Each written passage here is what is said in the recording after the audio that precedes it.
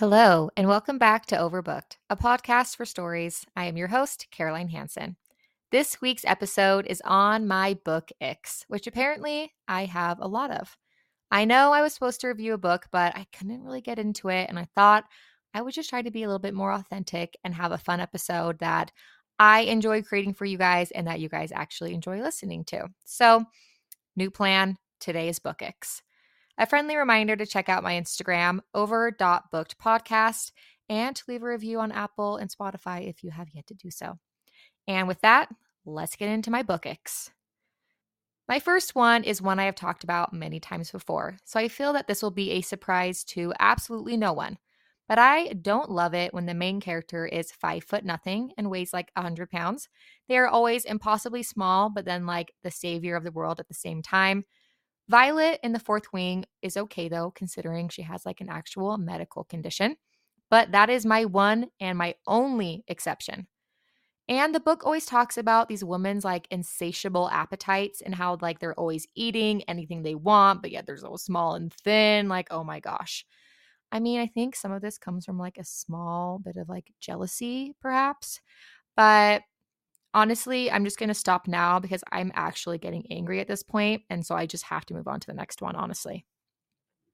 My next book ick is with book prices. Kindle prices are pretty affordable, but Audible isn't. And then the same paperback book on Amazon that are kind of decently affordable are like several dollars more in bookstores. Why? I don't understand. I love reading on my Kindle, but whenever I read a book for the podcast, I like to buy an actual copy because it's like this fun little reward. And it's starting to add up a bit. It's getting pricey. And for Audible, I pay like $15 a month for basically one book because they're never the free ones. I only get one, and it's just not worth it. My local library never has the Audibles that like I want. So I can't even listen through Libby because it'll be months away before I can even listen to it. It's just, it's not a good setup. I don't like it. Okay, my next one is a book ick that I do, and that's going to give you guys the ick for me probably. But I dog ear my books like crazy. It's easy, it's convenient, and I like a well worn book. I don't only dog ear my books, but as soon as I get a book, I break that thing on the spine right away because I need a bendy book. That is why I prefer paperbacks to hardcovers. I know. I am sorry if that omission hurt to hear, and I really hope you all still like me after that one, or maybe even agree with me. But just know that I know it's icky, okay? I'm aware. All right, my next one is rom com related, which is unlike me. I love some good chemistry, but when the book is like 600 pages and the love interests don't get together until like 80% of the way through, I want to die. The buildup, like honestly, it's worth it, but I need more sooner. And I feel like I'm going to combust from the pressure. I feel like I said this was rom com related, but Akatar did this, but also kind of worth it. I don't know. It's a Nick, but also like I love it. I don't know. All right, on to the next ick. I hate when a murder mystery is from one person's point of view.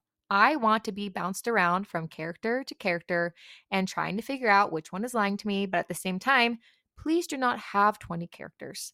5 to 8 is a solid number of people to have. Next, when chapters are far too long, especially when the book isn't even a novel. Like, you wrote a book. You're smart. You do not need to prove that to me any more than you already have. Thank you. Next, when a millennial author tries to be Gen Z. I'll like mention like certain celebrities or like TikTok, and right away I'm like, old, old, which I am a millennial. I'm old. It's fine. I'm aware of it. But they're one of me now, and I immediately don't like it. It can be like any celebrity, or it's always just a little bit off, and it makes it so obvious. They got to stop doing it. It's making us millennials look really old and bad, and I don't love it. I really don't love it. Next. All right, this one's a weird one, but Emily Henry's book sizes. Someone on TikTok pointed this out and she was so right, but they are not all the same height. And I feel like she has the same publisher. So why did no one think that through? But when they're lined up on your bookshelf, it's not flush. Why? Why would an author do that to someone? I just think the lack of planning really gets me there. really brings out my type A, and I hate it. Okay, this next one's not PG, so skip 60 seconds ahead because I'm pretty PG over here. Actually, this is PG, maybe PG-13, but honestly, it's not even that bad. Anyways, I hate smut where the girl is like, OMG, I was so unprepared and I'm wearing super ratty underwear. The X Talk that I reviewed last week, she specifically said ratty underwear. Like, first off, why do you even own ratty underwear? Let alone wear it around the man that you like. Absolutely not. Gross, disgusting, won't have it. All right, last but not least, classic. I hate when a guy is super rude to a girl and then she falls in love with him. Like, can we stop doing this? Forever, please. It's gross. No more. Okay, those are my 10. I guess that was 10 Book Icks. Short and sweet, just like every rom-com leading lady. Blech, gross. Reminder that next week I will be reviewing Magnolia Parks. I have already started it and I do like it. Everyone just told me it's toxic but also intoxicating, which so far is proven to be true. All right, that is all for today. Thank you for listening, everyone, and I will catch you all next Thursday.